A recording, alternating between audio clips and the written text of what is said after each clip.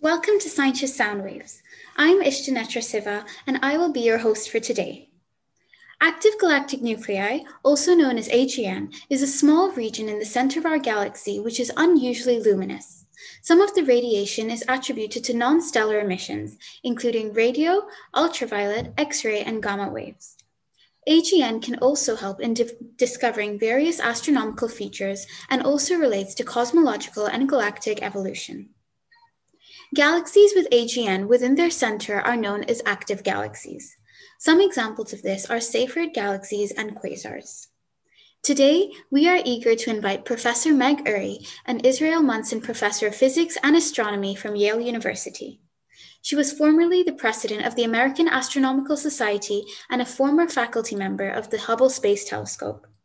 In today's episode, Professor Urry will be sharing with us about active galactic nuclei and advocacy for women and minorities in STEM.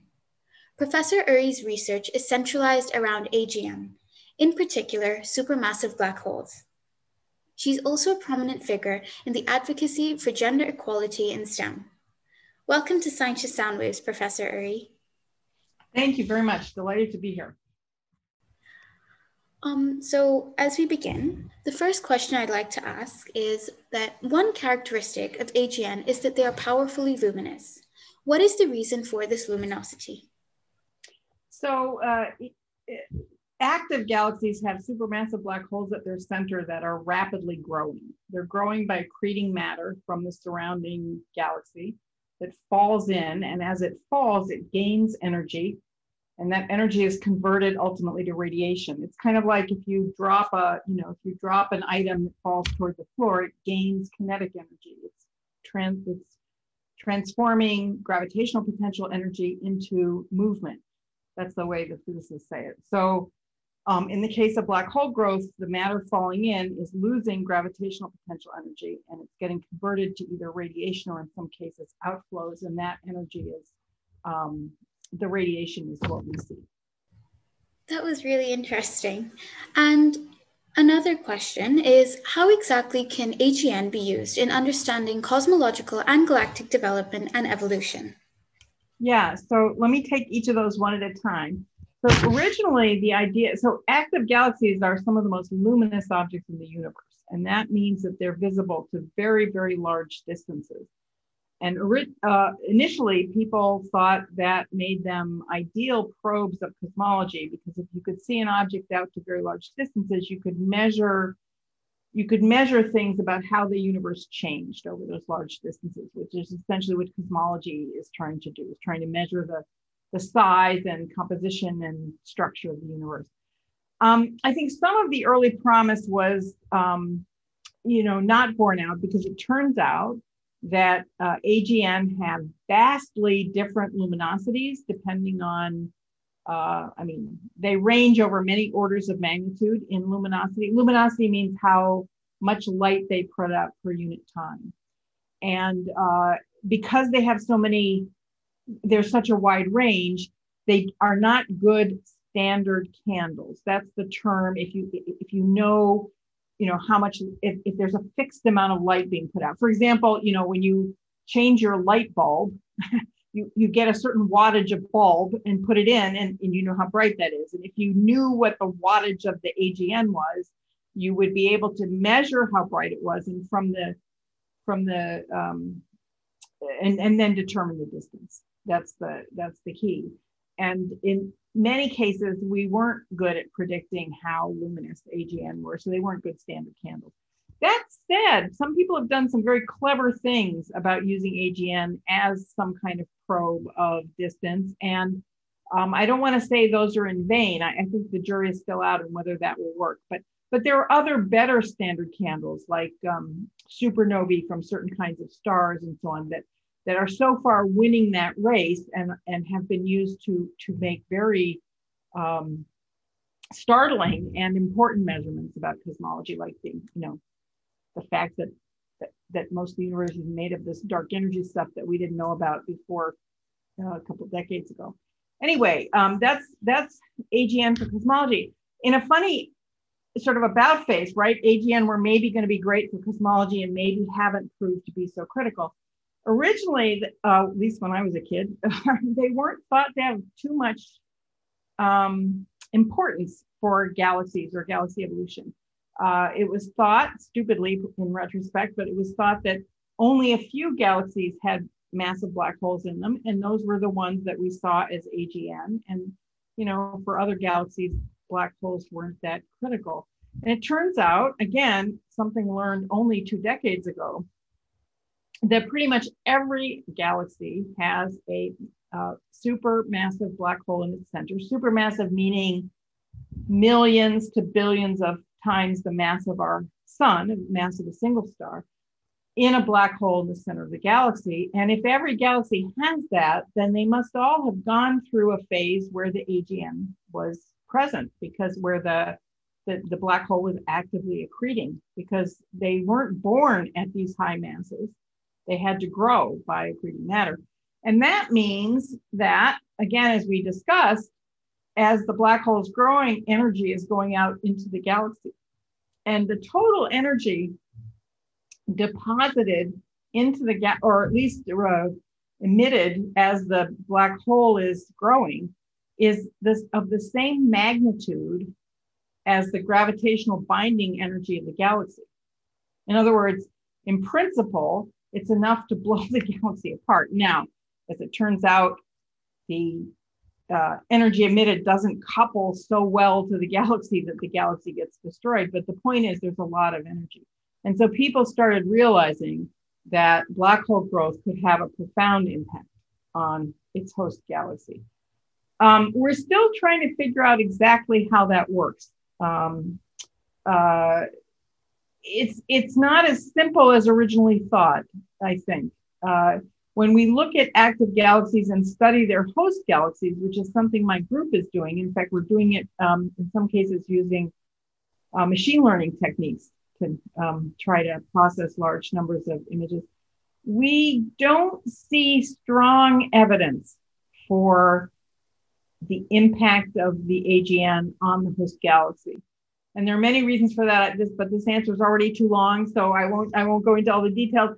So it's an active area of research, and we're still trying to understand exactly how the black hole growth impacts the galaxy. And I would say just all we know is that it must have some impact in order for our universe to end up looking like it looks today compared to what it would look like without the black hole growth. Thank you, Professor. That was a really great insight into cosmology and also into the current research areas right now. What are some of the key primary features of AGN? And if possible, how can these features be used to locate AGN? Yeah, so I have a kind of cartoon in my mind. So a black hole at the center, and material falling onto the black hole will naturally, because the laws of physics, form into what's called an accretion disk, a disk around the black hole, where matter is sort of, it's like it's on deck to fall in, but it hasn't yet accreted. And the reason for that, by the way, is just the conservation of angular momentum, that there is a net angular momentum to the system, and all the other motions can be reduced by collisions, but the rotational motion around the black hole cannot. So that's why a disk forms. Anyway, there's an accretion disk. That's too much detail. A black hole. There are some clouds of gas around that emit atomic line emission that we can observe and measure things about the AGN. It's a very important probe. There's also gas and dust, some in clouds that are blocking the line of sight, and sometimes from some directions not blocking the line of sight. So all of those things we've learned are ingredients that go into that form naturally around these very massive black holes. And in some cases, we also see very powerful radio jets emanating from near the black hole and traveling sometimes millions of light years in a highly collimated stream out from this, two highly collimated streams out from the center of the AGN. And since we're on the topic of the features of AGN, I read that they can be split into two classes based on the conditions of the astrophysical jets, radio loud and radio quiet. Professor Uri, how do they differ, and what are some examples of each? Yeah, So it's defined observationally, literally by a ratio of how much radio emission is coming out versus how much optical emission is coming out. But in practice, what we think is happening is that in some cases, the jets are very powerful, and they punch through the galaxy and form these large scale structures that then emit a huge amount of radio emission. My own idea, and I think this is an area we don't know enough about, but my own idea is that every black hole, I think these black holes are very similar. First of all, black holes are very simple. They have mass and spin, and that's kind of about it. So they can't, they're not fancy machines that could make, jets or not make jets. I think they all have to be making jets. But what I think is happening is that the jets have a spectrum of powers. In other words, most jets are fairly weak, and only a few rare ones are very powerful. Also, they're born in different galaxies. Some galaxies have very little gas, some galaxies have a lot of gas. So it's the competition. I think we do know it's the competition between the power of the jet and the amount of interstellar material that it has to punch through in order to get out into to become a very large radio source. So those two things determine whether or not something becomes radio loud. And the rarity of powerful jets and the ubiquity of a lot of interstellar material means that in very few cases do we have these very large, powerful radio structures that are fed by the secretion of the black hole. But I think it remains to be seen if there's actually a dichotomy. For so many years, we've talked about it as if there are two classes and they're fundamentally different somehow. And yet when you look at their properties, they're sort of continuous. The amount of radio emission relative to optical emission is not, it doesn't, to me, look bimodal. It looks sort of continuous. And I think we'll find that black holes just know how to make jets, period. And relativistic jets, these are jets that are expanding outward at the speed of light or nearly the speed of light. Thank you, Professor Uri. AGN are really fascinating. I understand that you're also a prominent figure in the field of advocacy for women and minorities in STEM. According to you, has there ever been a specific turning point in history for women in STEM and science? So, sure. Yeah. I mean, I think things have been getting better for women in STEM gradually over a century or more. But I think there are punctuated moments when big change happens. And frankly, it's related to laws, basically. 100 years ago, just over 100 years ago, women in the United States got the right to vote. And after they got the right to vote, issues important to women became more prominent. And so there are laws that guarantee equal treatment. In the US, these are Title IX, Title VII. They make it against the law to discriminate on the basis of gender. We also have the Equal Rights Amendment passed after our Civil War, again, 160 years ago. And all of those things make a lot of difference. We had an Equal Rights Amendment. We have an Equal Rights Amendment, which had a deadline to be passed in the 1970s and didn't make it. And the Equal Rights Amendment was a very simple statement that discrimination on the basis of sex was not permitted. And it's kind of shocking to me. I mean, I lived through that time. It's kind of shocking to me how opposed people were to that kind of equality, and still are. And there's a great television show about that time called Mrs. America. What was that on Showtime? I've actually forgotten where it was. But anyway, it reminded me of how much opposition there was to the idea of women's equality. That said, I think we've made a lot of progress.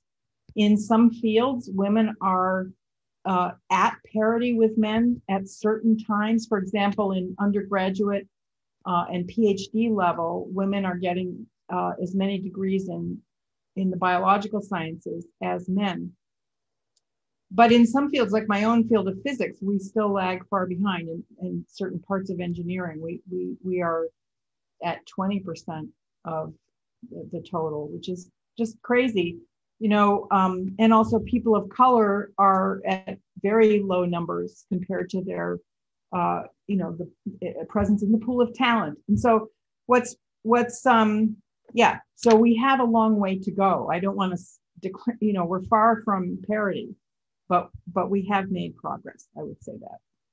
So I would say vote. Like the most important thing anybody can do is to vote, because if you don't make your voice heard in the corridors of power, better still run for election and then, vote in the House of Congress or in your local government, whatever it may be. If you do that, you can actually really help make change. Certainly, Professor Uri.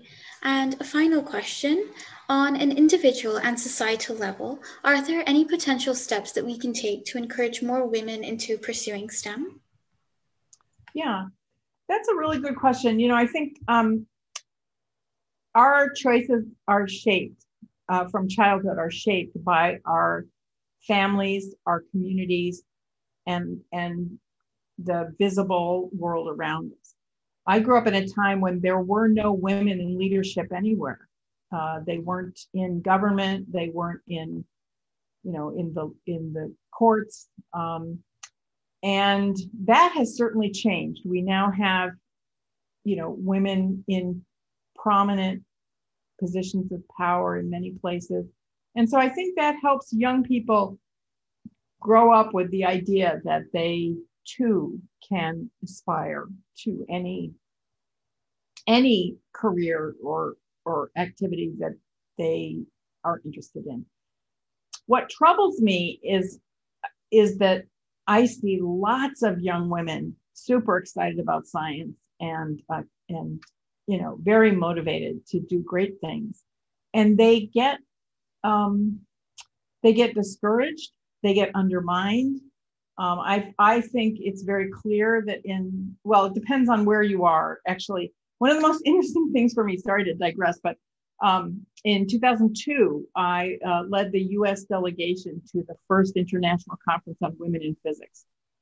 And about 100 some countries were present, and we compared numbers from one country to the next, numbers of percentages of physicists who are women. And there's vast, vast differences.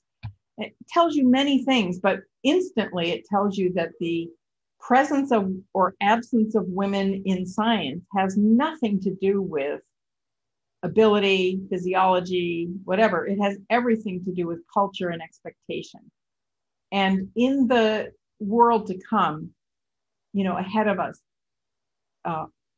the key challenges are all related to science, technology, engineering, mathematics. STEM workers are vital to the future of the world.